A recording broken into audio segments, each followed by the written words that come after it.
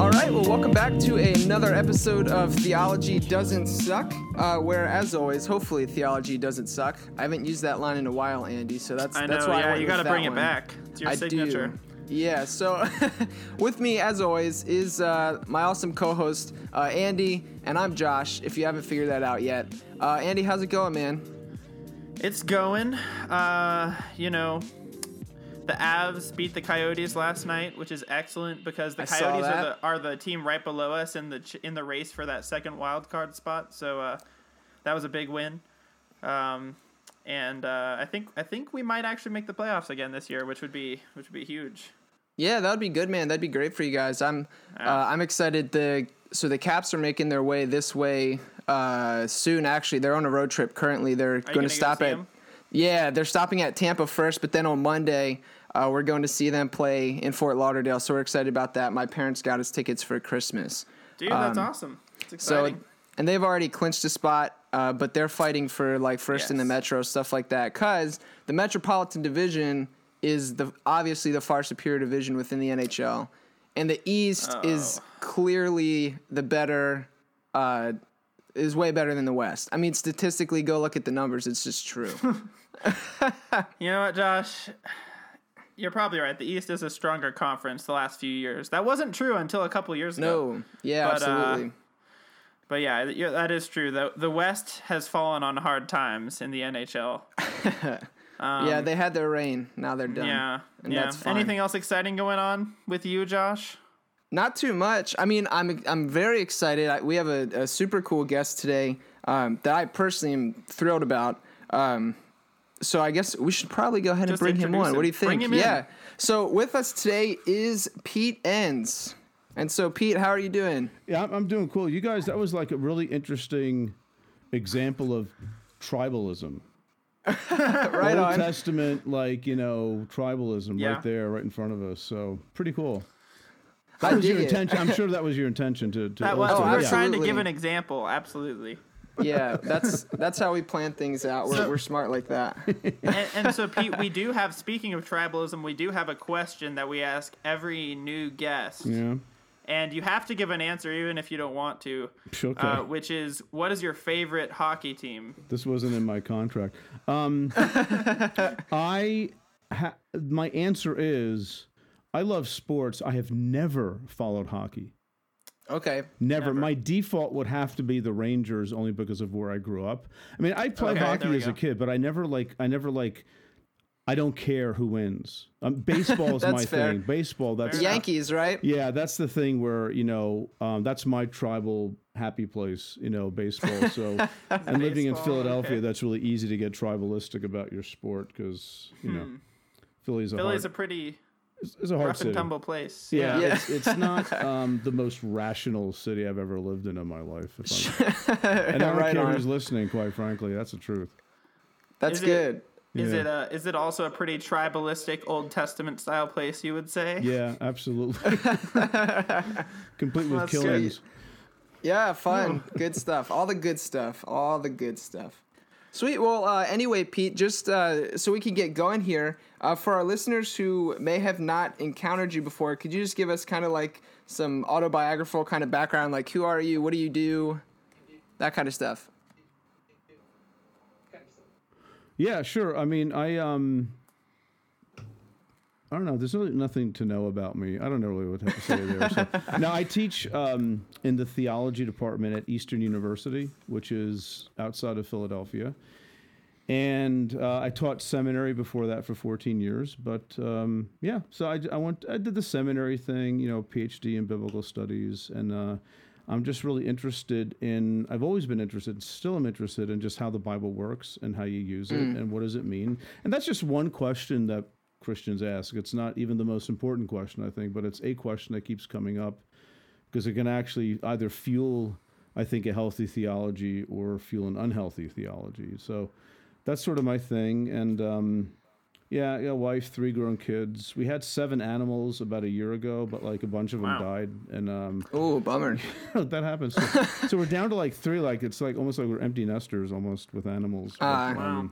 Well, I hear you're a cat guy, which I can appreciate because I have a cat as well. Yeah. So. I have one that was crawling like in front of the microphone here just a second ago. Every time I sit down, she's just there, you know. So, yeah, and we have a cat and 2 dogs. We had 2 cats, 3 dogs, and a rabbit.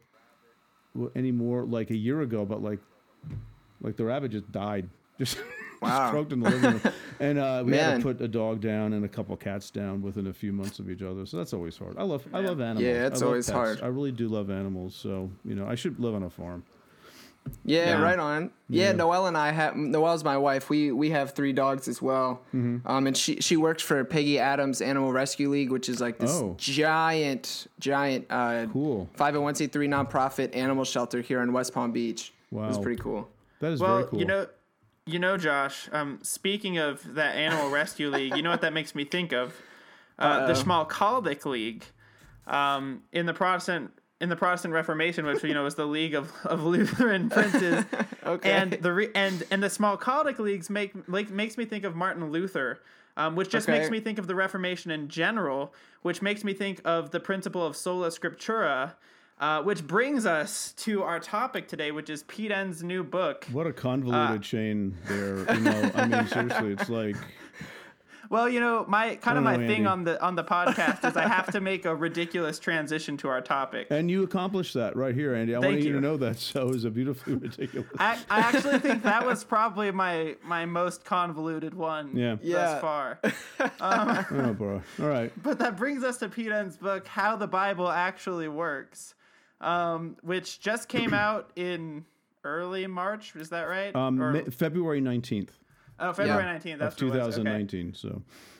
So came out pretty recently. Mm-hmm. So really excited to talk about it. Josh and I have both read the book, and it was a really, really interesting read. And so I just was hoping maybe at first you could just give us some background on how the book kind of came about and what your goal was with the book.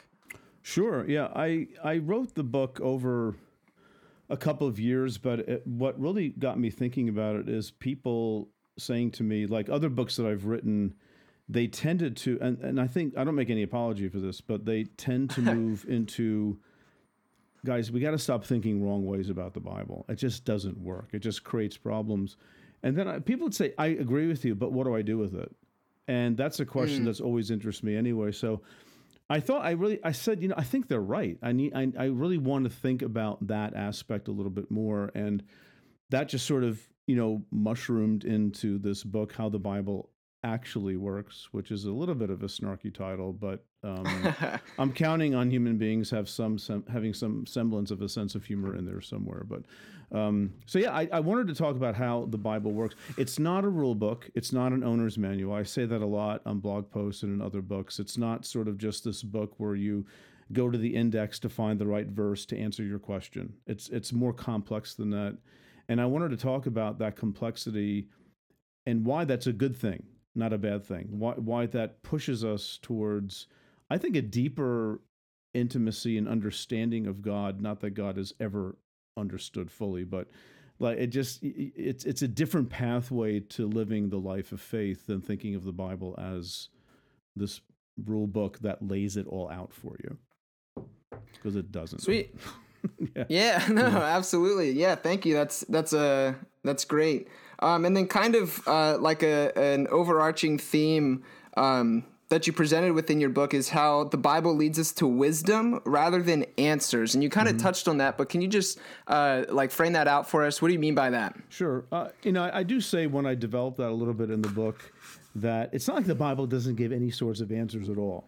I'm just saying that primarily it's clearly not there to do that, rather to give us wisdom. And wisdom is different than just finding an answer in an index somewhere in a book. It's something you have to work for. It's something you have to think through.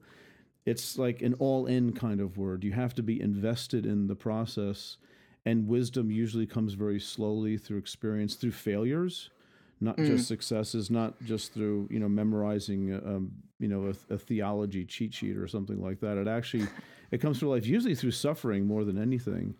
And that's a good thing. And I think the Bible models that for us. It doesn't model a way that many people think of it, which is as this authority that will tell you on every page exactly what God is like, or on every page exactly what's required of people who are following this God, or all that. I think it's more complicated. And figuring that out, like figuring out how to live, is just the perennial wisdom task of any person of faith. You always have to figure stuff out. Like, what do you do? Right now, right here, what do you do? And it's like, well, the Bible says, okay, the Bible says this, but what do you do? You're still left with that question. And as soon as you ask that, you're in wisdom territory, not in like proof texting territory.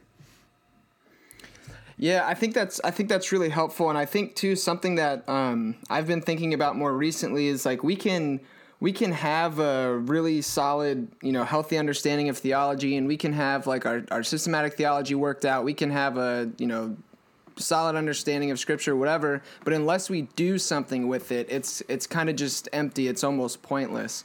So I think the wisdom bit there really kind of helps with that. Wisdom is an action word. That's a good way of putting it, Josh. It's an action word, and it all has to do with enacting this thing that you say you believe. But you see, even on that other level that you said, even on like getting your theology right, even there the Bible gives you a hard time.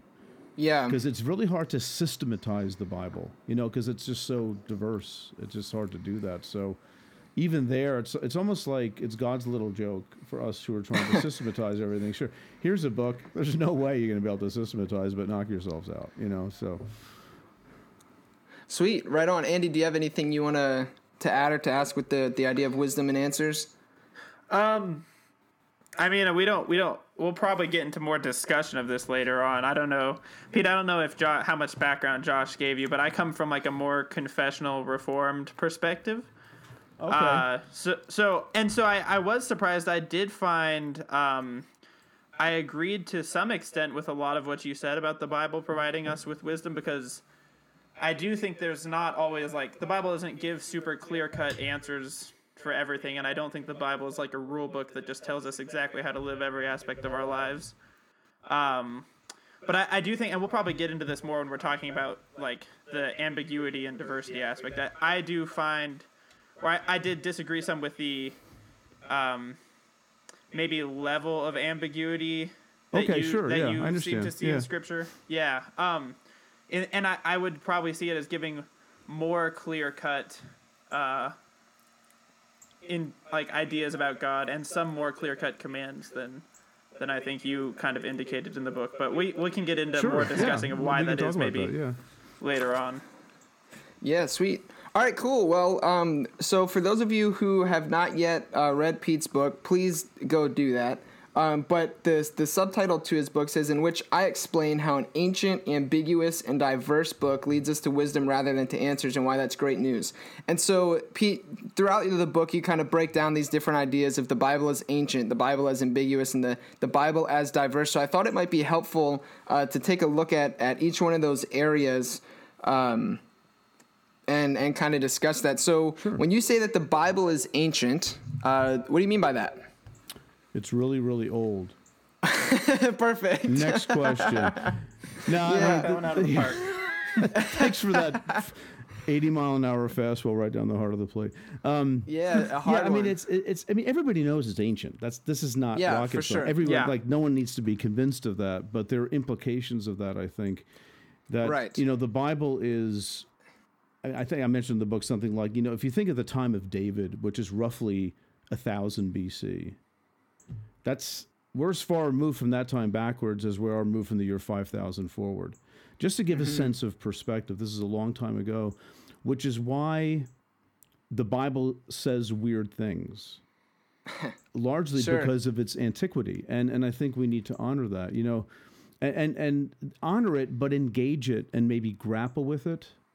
And maybe even as theologians have done, Jewish and Christian, saying, I disagree with this. I don't think God is a warrior, even though that's a perfectly natural way for people to think of God at an ancient time. Like, I mean, literally, maybe not even picking up a sword literally, but like, I'm against your enemies and they're going to die. Right? So that's an ancient one. Or God lives in the sky. What does sky even mean nowadays? When there isn't one, really. There's no terminus. It's just there's no dome over our heads, and you just sort of keep going forever, and so where is God? That raises a certain kind of question. Is God looking down? Down is an idea that works best with a different kind of worldview, literally worldview than ancient people might have had, and that we don't. So the antiquity of the Bible sort of drives us to have to think about, okay, what does it mean to commune with this ancient text? What theologians and biblical scholars have referred to as bridging the horizons between the then and the now. Yeah, that's what theology basically does. Yes, but I'm not sure if that always filters down to, let's say, quote, normal people reading the Bible. They just see this stuff and they say, well, I hate this. I don't want anything to do with this. Well, it's okay to look at that critically and say, does God want us to take other people's land from them and live there and maybe kill everybody or a lot of people in there? Does God micromanage the weather? Like he does in the Bible for reward or punishment? And years ago, you guys may know the 700 Club. Not to pick on someone, but this is very public. But Pat Robertson, he.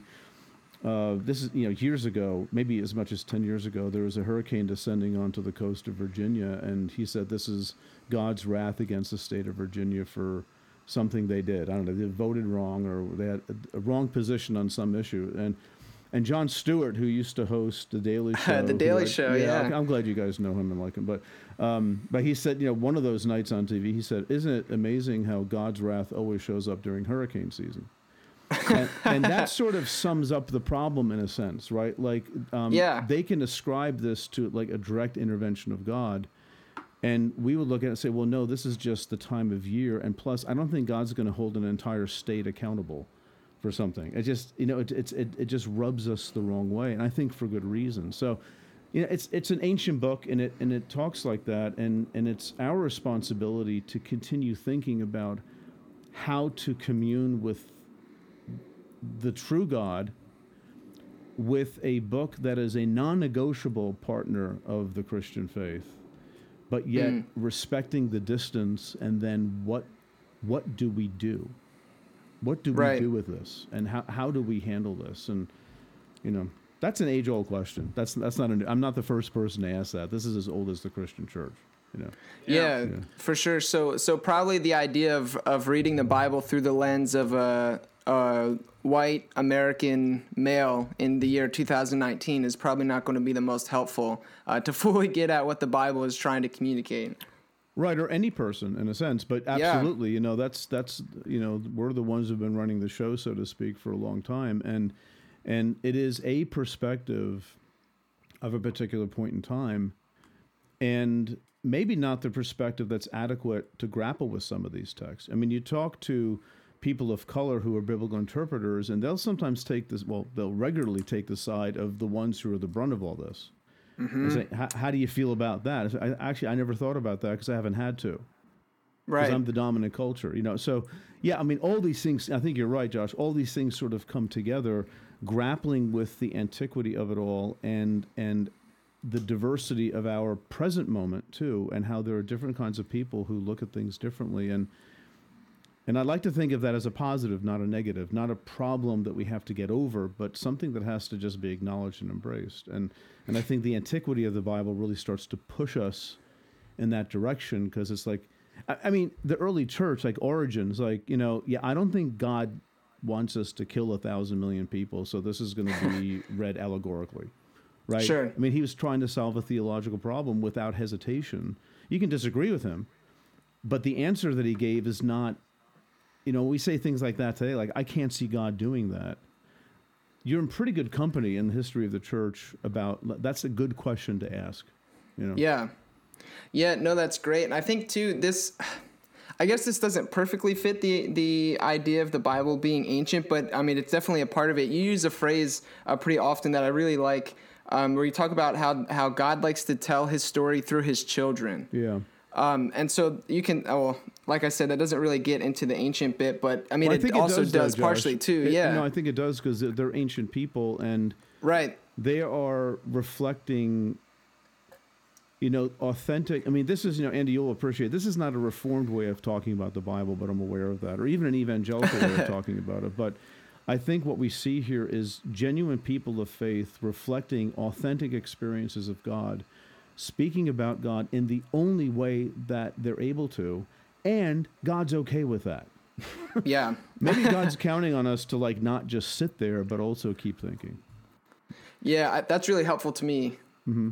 So one of the things, I guess, too, that comes to play here, I think, is would you say you kind of have a hermeneutical perspective that there's no way to really just communicate objective or propositional truth over vast differences of time and culture and things like that? Would that be part of this? Absolute propositional truth? Yeah. Yeah. Yeah, I mean, I think that's a much more tricky question than you're asking. There's a lot behind. No, it's a lot behind that, because I don't want to just say no, but every example that I think of is absolutely filtered through our humanity, and maybe then that leads me to this leads me to think this way without it necessarily being my final position, but maybe that's leading us to think that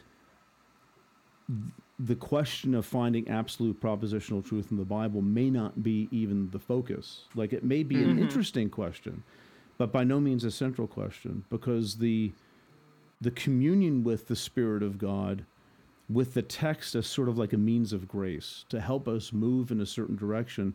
And that means of grace sometimes acts as a foil that we argue and debate with, because that's big in the Jewish tradition too. And by the way, in a lot of the history of Christianity, just, not always, but, so yeah.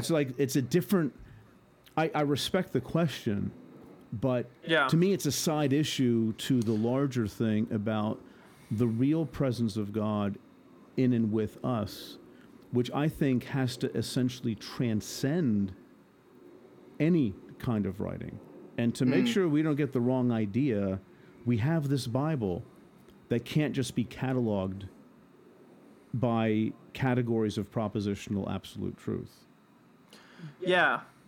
Yeah, I guess, and maybe I'm looking at this from the wrong angle or not quite getting it, but the thing that I struggle with is I feel like a lot of the base ideas that you may be working with, or that I feel like I see in the book, I struggle to see how you could have started with a lot of those base ideas without extracting some kind of absolute truth from the Bible in the first place. Well, does that make sense? What base ideas? Give me an example that would help me. Well, so even your understanding, obviously we would probably understand what this means very differently, but even understanding the Bible as a means of grace, or as the Word of God. Right.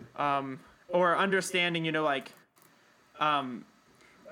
even some of the basic ideas about what it means to be Christian, or how God relates to people. I feel like you have to be, you're starting somewhere with some truth that you got from the Bible. And I don't know. Does that make sense? No, I think I definitely understand what you're saying. I would respond as I'm not Wesleyan in my theology, but some people think that I should be. And but I don't care, because I'm sort of eclectic. But I very much appreciate a lot of theological tradition, including Reformed tradition. I think they all say something that is really valuable. What I like about the Wesleyans is this Wesleyan quadrilateral, from where do we get our theological knowledge? Well, it's this subtle interaction between the tradition that we're a part of, the experiences that we've had, our reasoning ability, and also the Bible. Those things, it's not like the Bible is the basis and everything else built on top of it. Those things are like in a matrix. They're always interacting with each other. There is no Bible reading. There is no understanding of anything in the Bible apart from the tradition that you're a part of, the experiences that you've had, and your reasoning ability. And I believe in reason. I think reason's a wonderful thing. It's just not infallible, right? Sure. Right. So those things come together, and I'm the older I get, the more I think about this, and the more I've talked with other people, I think we undermine too quickly the role of experience in that. Sure, experience doesn't determine truth. Okay, truth in the way we normally think, it doesn't determine it. But that's the context within which we talk about all this stuff. So when I talk about, the Bible is a means of grace, or I believe Jesus is the Son of God, or I believe God is real, God's the creator, do I get that from the Bible? Well, partly, but I also get it from having been in Christian communities and having my own experiences that sort of all these things sort of come together. And I believe this stuff for a lot of reasons. It's not what they call foundationalism. The Bible is the bottom, and then everything builds off of that, because the Bible is not a neutral thing that we just engage neutrally. We're hopelessly lost in our cultural context. And we read it, like you were saying before, Josh, we read it within our own framework. And I read it differently than a womanist theologian. Sure. But I want to learn, because what are my limitations and all that kind of stuff, right? So I think it frames some of those issues, Andy, it frames them differently. It doesn't eliminate them, but it frames the discussion a little bit differently for me. That for me, at this point in my life, make more sense, right? Cool. Sweet. Yeah. Yeah, I know for me personally, it was greatly helpful once I realized, because I mean, me personally, my perspective on Scripture and how I read it and what it means has definitely changed. And if you couldn't tell, Pete, I definitely really respect your work and fall more in line with people like you and others who think like you. No, I couldn't tell. Tell me more. Say a lot about that. No, I'm just kidding. Yeah. Keep going. Yeah. Checks in the mail.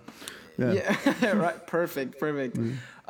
But once I started to realize that, which might seem like a super easy and obvious thing to understand, but once I realized that there is no such thing as just a straight, plain reading of Scripture, that's not possible. I can't read anything. I can't read your book. I can't read the Bible. I can't read, the newspaper without being influenced by my experience, by my culture, by, the things I was taught growing up, all those things. And so that was hugely, hugely helpful for me once I kind of realized that. That's big for me. I guess to me, though, I guess I fall in line more with, and Pete, I'm sure you're at least somewhat familiar with this way of thinking, but with kind of like a Van Tillian, like presuppositionalist way of thinking about that, which is obviously we all have presuppositions, but I would say I think there are right presuppositions and wrong ones, like right, so. And so, I mean, Josh, have you heard the concept of like the hermeneutical spiral? Fill me in. Make me look stupid.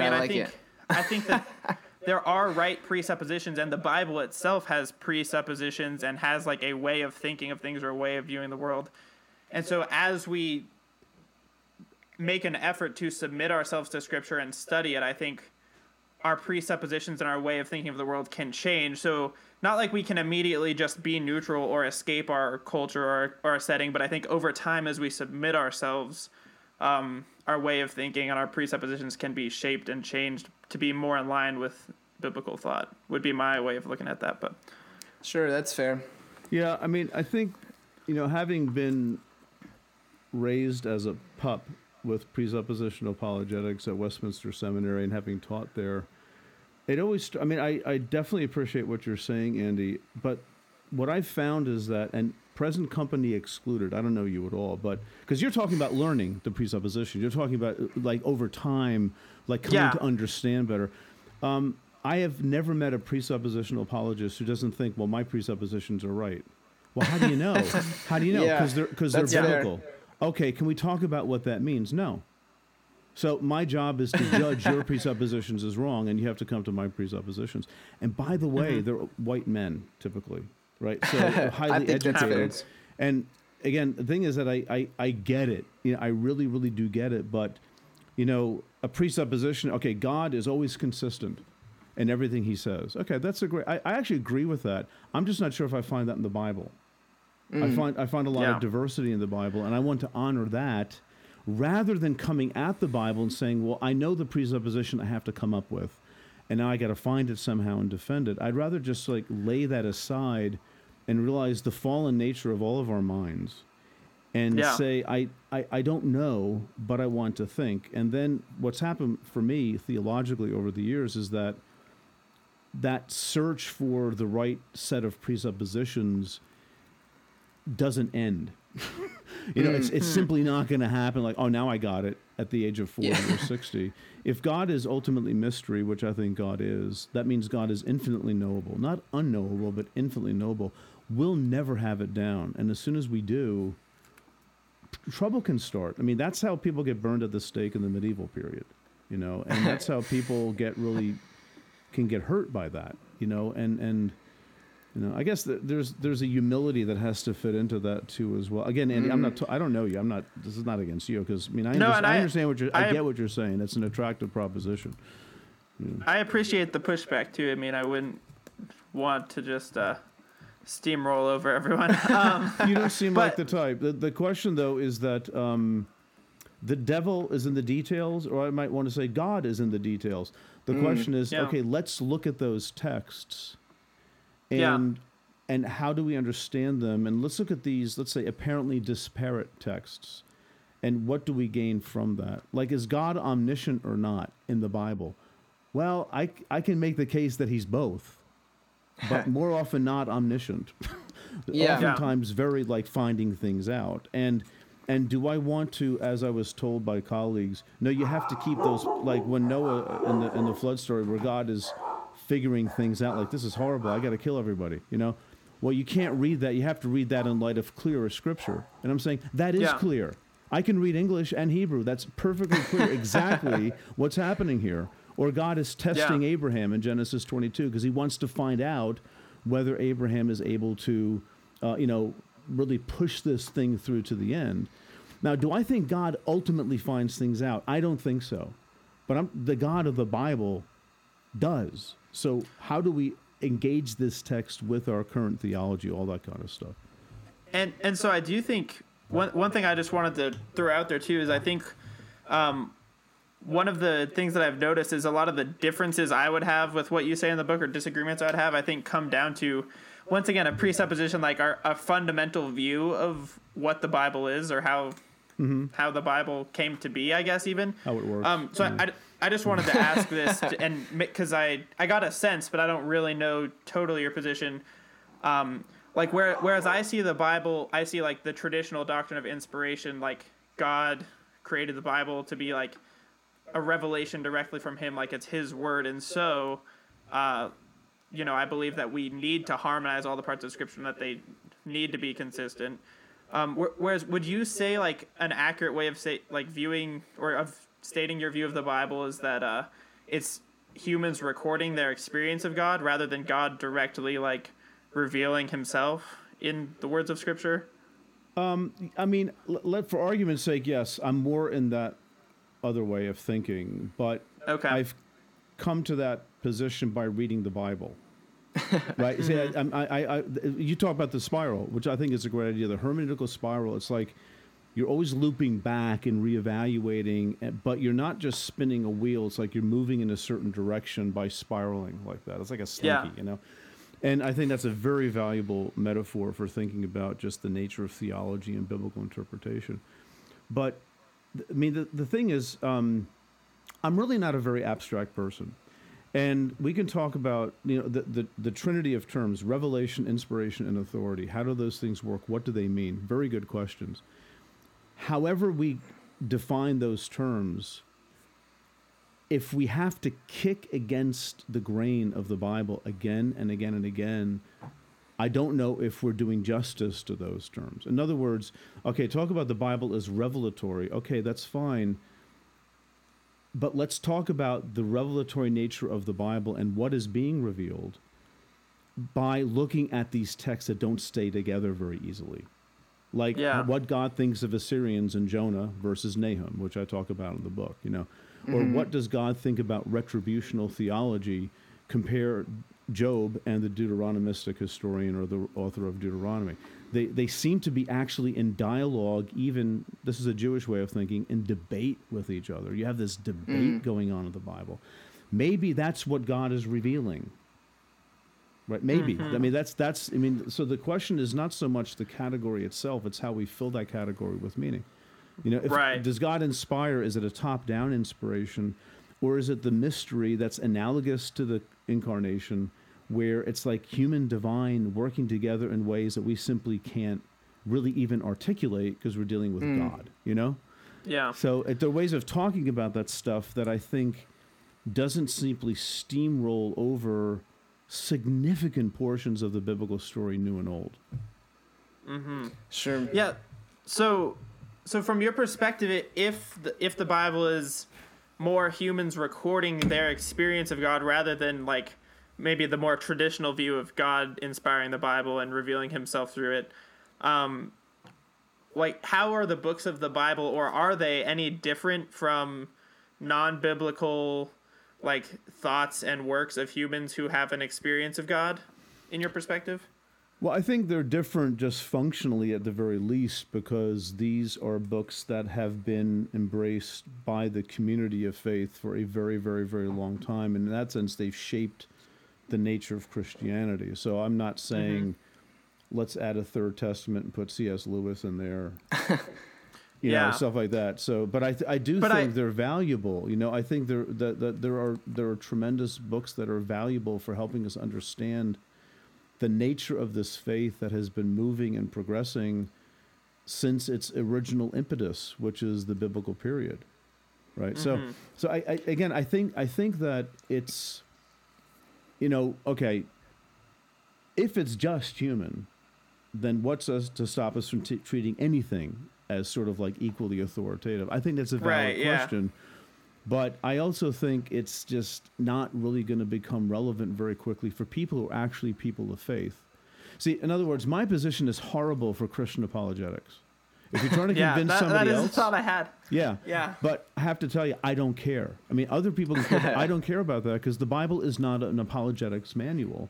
It's for the people of faith. It's not written to convince atheists to become Christians.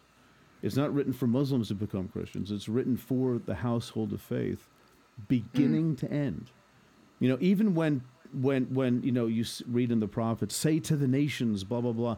They don't mean actually go out there and say to them. It's rhetoric for the people of God who are thinking about their own little tiny Judah or the northern kingdom of Israel and what role this little nation plays among the nations. So it's a rhetorical move by the prophets meant for internal consumption, right? I think the Gospels work that way too. They're written to communities of faith. I think Paul's letters are all about not here's how you go tell people about Jesus, but like let's work out this stuff within our community. The closest you come, I think, is parts of Acts. I think that's the closest you come. And there's stuff in there, so I don't want to negate that. But to me, that's not the heart of the text. But even there, I don't think Acts is sort of an evangelistic manual. I think even there, it's saying something about the power of God and the spread of the gospel early on. Sure. Well, should we move on to maybe talking about ambiguous, like what it means that when you say the Bible is ambiguous? I think we've doing everything already, but yes. That's true. Yeah, we've kind of touched on those, but we have kind of touched on all of that. But maybe if you want to just give kind of brief definitions of what you mean in your subtitle when you say the Bible is ambiguous and diverse. Right. What I mean by ambiguous mainly is that it doesn't function as a propositional rule book, source book for finding out what to do. That's really, or even what to think about God. I think the Bible gives varied portraits of what God is like, even as I talk about in the book, even if there's one or more of them, right? There's diversity like that. So the diversity, the ambiguity, and the antiquity, they all hang together. They actually need each other in a sense. But, you know, even things like, you know, something that I think is a command that lasts. You shall love the Lord your God with all your heart, soul, mind, and strength, and your neighbor as yourself. I still get choked up even saying that because it's so meaningful to me. Okay, but what do I do? Well, love God. Okay, how do I do that? Now, in an ancient world, loving God, it was very obvious what it meant. You obeyed God. That's what love meant. There's nothing emotional about it. It's a covenant faithfulness kind of word. So, and we know that because Assyrian treaties use that same kind of language with the vassals that they conquered. If you love me, I will love you. And love doesn't mean give me a hug when you see me. It means love me by paying taxes and by obeying me and never turning on me. And I will love you. I will keep you safe from outside invaders. Right? That's what it means. So what does it mean for us to love God? I mean, if I could answer that question, I'd be a multi-billionaire. People would flock to my feet. But it can mean different things at different times. For some people, like loving the Lord your God might mean I'm committing myself to going back to church. That's how I'm going to express that. For other people, it's like it may be I have to detox. This is so harmful to me. I need to walk away. And it doesn't tell you what to say. Or loving your neighbor. What does that mean? Well, I sort of know who my neighbor is. It's everybody. That's the parable of the Good Samaritan. But so that's a command. That's laying something out. Andy, clear. It's everybody. Yeah. That's a clear thing, I think, in the Bible. Yeah. But I don't know how to love my neighbor necessarily from following a script. I have to figure it out almost on the fly. Like a friend of mine said years ago, the Christian life is winging it in the spirit. Like you have to figure things out as you're doing it. Like, do I give my uncle, this is hypothetical, do I give him $1,000 to help him get on his feet, or do I not? It depends. Like, I know him. What's he going to do with it? How do I love him? And how do you love yourself? Oh, for heaven's sake. We don't love ourselves very well. I don't think we're self-absorbed. I think we loathe ourselves. I don't think we have good views of what it means to be human. How do you do that? See, I'm like, thanks for the command, and I really I'm going to work hard to know how do I fill in the details. Wisdom is all about the details. What do you actually do, right? Yeah. And I would honestly totally agree with a lot of that in the sense that I think how we apply what the Bible teaches us in our own context certainly requires wisdom and is not just clearly laid out for us.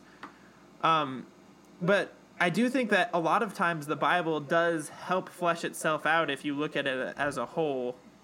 For example, if you talk about loving God or loving neighbor, obviously there's still going to be some ambiguity and some need for wisdom. But when Jesus says love God, love the Lord your God and love your neighbor as yourself, he's using that as a reference to the Old Testament law. And so you can go back and look at the Ten Commandments and say, okay, so these help me flesh out what it looks like to do these things. And so I think there's some clarity there too.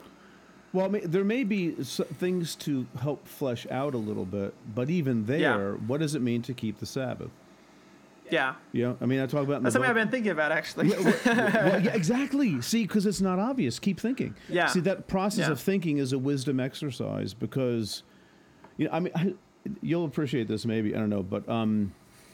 Andy, Josh, you can listen in too if you want to, but right on. Sitting in on presbytery meeting long ago, like ordination kinds of committees for presbyteries, and we'll always give the question, do you think we should keep the Sabbath? And the answer is always yes.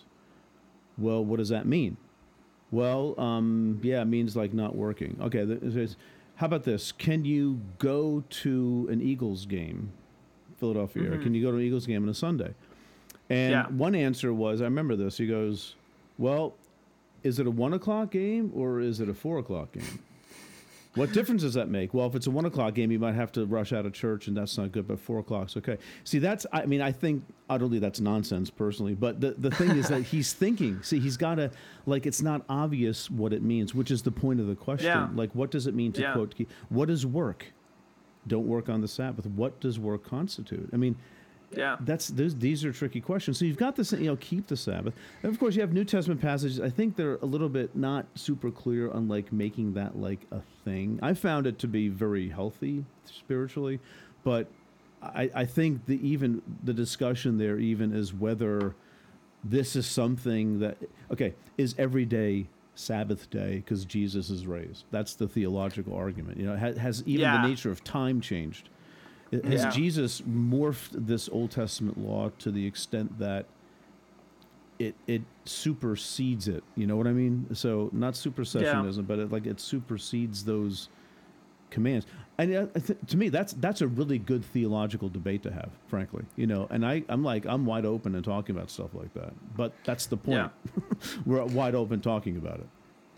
Yeah, I think just this idea of thinking, and Josh, this is something. What's up? Oh, go ahead. Okay, I was saying that something that just kind of hit me, and I guess I've thought about this before, but I think that the idea of wrestling with the text and the diversity, the ambiguity, and the wisdom, but I think is so beautiful to me because one of my biggest fears and a critique that I would make is that if we sometimes the Bible becomes an idol. And if the Bible gives us all the answers about God, then why we don't need God. We don't need relationship with God because we have all the answers. And so I think that if the Bible, does that make sense? Am I making sense? I think the Bible often becomes an idol. We idolize this thing. We try to make it fit the ideas, the thoughts how we try to make it behave the way we want it to. And then when it doesn't, we don't know what to do. No, I mean, the thing is, I agree. We all have that tendency. Yeah. I would push it back a little further. I don't think it's the Bible that's the idol. I think it's our own thinking about God that becomes the idol. Certainty. So we have these little idols, and the Bible falls into service in those things, right? So it's For sure. I think it's a little bit different than that. The Bible can become an idol. Well, it's like the Bible is an idol. How do you know? Well, you just keep proof texting it and having this simplistic view, and the way you think about the Bible is all important.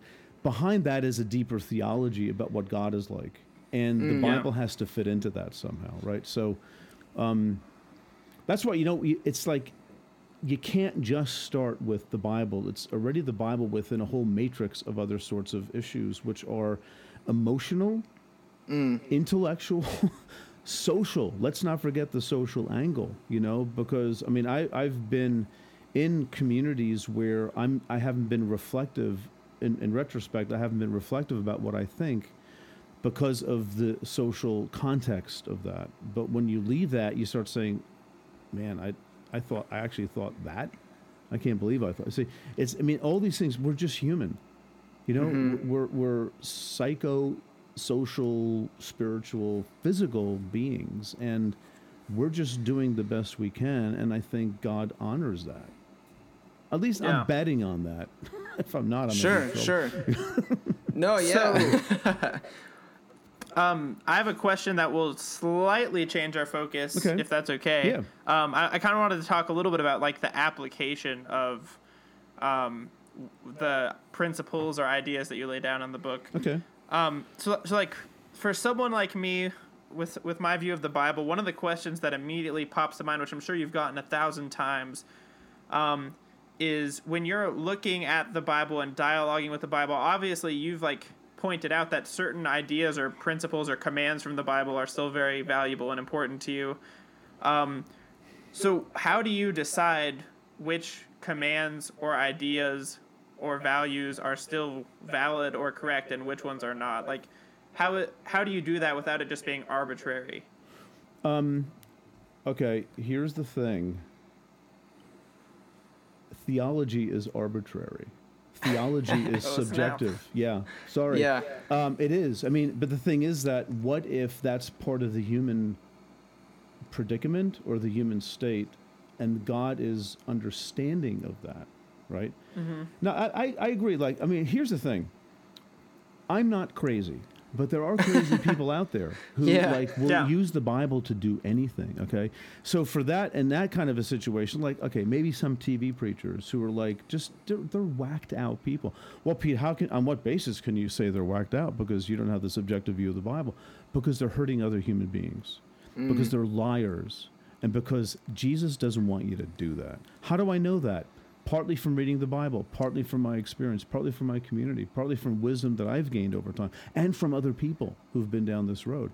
So there are all sorts of ways of, I think, critiquing horrendous theologies that are really meant to, they may not be meant to do this, but they have the effect of marginalizing people. And you see these big themes of Scripture, okay, you don't really do that. You don't. Sometimes that happens in the Bible, but by and large, you don't want to do that, right? So it's. I think the answer to the problems that subjectivity raise in theology, I think the answer to that is not throw out subjectivity and find some sort of notion of pure objectivity that we can possibly attain in a few years of study. If it were that easy, there wouldn't be seminaries. There wouldn't be Bible colleges. There wouldn't be yeshivas. We wouldn't still be arguing about this stuff for literally over 2 millennia. There's something going on here that resists that. And I think the answer to it is a lived surrender to God and working out what that means. Yeah, right on for sure. I think that's great. Do you have any other thoughts on that, Andy? No, I mean, I guess I'm probably stuck in my modern Enlightenment way of thinking. Yeah. But to at least me, you can recognize it. To me, there's no. I just have a hard time seeing any. Even if my ability to understand it is imperfect and somewhat infused with subjectivity, I don't see a way of having any meaningful idea of truth or moral value without some kind of objective standard. Mm-hmm. And for me, I'm sure you're familiar with this perspective because I'm sure you've interacted with it. But for me, that in the Christian life, that standard is Scripture. And when you start looking at Scripture in a very subjective way, it seems to me that you lose the ability to meaningfully talk about morality or truth or value, because even if like based on your experience a certain set of values seems good at the time, like 100 years later someone can be like, well, that I just think that seems dumb now. And so maybe God's okay with that because we're human. See what I mean? It's like, but that doesn't mean anything goes. But see, the problem that I see, Andy, with the Bible as, let's say, setting the moral standard is that there are things that happen in the Bible that are illegal now and should be. You know what I mean? Yeah. And that's why it's like, that's why I want to understand, I have to understand, let's say, certain moral things that happen in the Bible within that context and try to grapple with it and say, okay, it's not that the Bible is wrong, it's that it's ancient. and I want to sort of respect that. And because, once you go to any part of, if you have a view of the Bible that is, this has to be an objective standard of truth, even if we can't attain it, even if we have to keep working at what that objectivity is, because you're not saying it just falls in your lap. You got to think about it. You got to work for it, right? But as soon as you take any part of the Bible and say, well, I'm not going to do that. Like, I'm not going to stone my rebellious teenage son. Yeah. Right? And virgin daughters are not my property. Those are moral givens in the ancient world. And I just don't know if that doesn't sound very Jesus-y to me. It's subjective. You're darn right it's subjective. But. Yeah, I would say, I think when we look at the Bible, when we look at what the Bible's explicitly teaching versus what it's assuming for this, like assuming is going on in the culture, I think there is a difference there. But I also think, like, with certain things like commands to stone rebellious children or thing like that, the way that I would look at the Bible as like a redemptive document with progressive revelation, I think that was moral for the time, and if God did still want to institute that today, it would be moral. But we don't do it now because at you. That was a me, because of the way that God's covenant works. That was Andy's buddy. It was me. So I don't know. I guess the thing is, maybe I'm just like really desensitized, but a lot of the stuff in the Old Testament I don't have a problem with. Because they're not morally directives. As I would be uncomfortable with it personally, I know, because of my like personal cultural setting. Mm-hmm. But I don't have problem with God instituting it as part of his like covenant plan, which, and which he used that, for example, the Mosaic law for a time, and then fulfilled it in Jesus. Although, Andy, the Mosaic law, okay, I mean, how do you treat slaves? Don't read Exodus 21 because you're going to freak out because it's like they're treated as property. I read those. I read the. One of the passages in your book that gave me the most trouble, like I had to do some research to find a satisfactory answer, was your comparison of, I think it was Exodus 21 and Deuteronomy 50. And Deuteronomy Leviticus 5, too. There are 15. 3 different ways of looking at the release of Hebrew slaves, and I looked at that. I did find an answer that was satisfactory. Did you get a sleepless night or two at least out of that? I did. Okay, yeah, good. you did give me a little challenge. It was good. Yeah. Sweet. Yeah. Well, the thing is, and the you got a satisfactory answer, which is fine. I mean, that my job is not to make sure you don't have a satisfactory answer, but the thing is, you saw let's say, the problem or the challenge. And now, and you can say progressive revelation, which is, I mean, I'm not against the idea, but when you say that at that point, you've left the data of Scripture and you've imposed upon it a theological structure subjectively. And that doesn't make you wrong. Yeah, see, I would argue, I guess, that idea, though, comes from, like, how the New Testament talks about Christ fulfilling the Old. Oh, you want to talk about that? I'd love to talk with you about the bizarre way in which the New Testament writers rip the Old Testament out of context in a way that it's almost unrecognizable to subjectively talk about this Jesus who is the center of their experience. I'm just teasing you, Andy. I know. Yeah. By the way, welcome to one of my classes. I do this all the time, and my students either love me or hate me, and I have no idea which it is. But anyway, I love talking about this stuff, and the going back and forth, the debate. I think is very, very important. And that's the thing is, if we're not afraid of, and you're not, if we're not afraid of the debating of it all, I think that's where a lot of, like, the good energy can come from that if we're not trying to kill each other as a result of that, right? And that's the thing. Yeah. That's where it's like, that's where I draw the line. Call it a subjective line, if you will, but it's a line that I draw because I think it's wrong to do that. I think it's wrong to impose ideas on people and cripple them if they think differently. I think to go back and to debate, that's where Christians have a lot to learn from Judaism. And I say this a lot because that's part of their tradition more than at least modern evangelicalism. It's more like you have these wars and you settle things instead of keeping the conversation going. Yeah. So, and you guys are keeping the conversation going, which is great. Yeah, that's kind of the goal of the podcast here, is for us to be able to have those discussions between people who disagree. Right. So, I don't know. I guess we're getting close to our time limit here. Yeah, even though you're wrong. We're getting close to our time limit. So, Josh or Pete, are there any final things you guys wanted to throw out there, or? Anything, Josh? I'm good. Yeah. I have one question that I've always kind of wanted to ask you, Pete, because I have a way that I would answer it, but I'm interested what you would say. If people accuse you of having a low view of Scripture, what do you say to that? I say, shut up, jerkface. I think you're ugly. Right on. That's perfect. That's a good answer. I say, okay, it depends on who it is. Okay. It depends if I know them or not, if they're just trying to pick a fight and stuff like that. But I'd say I don't think I have a low view of Scripture. I think I have a view of Scripture that's struggling to account for the data that I see there. Okay. Right? And I think that is a high view.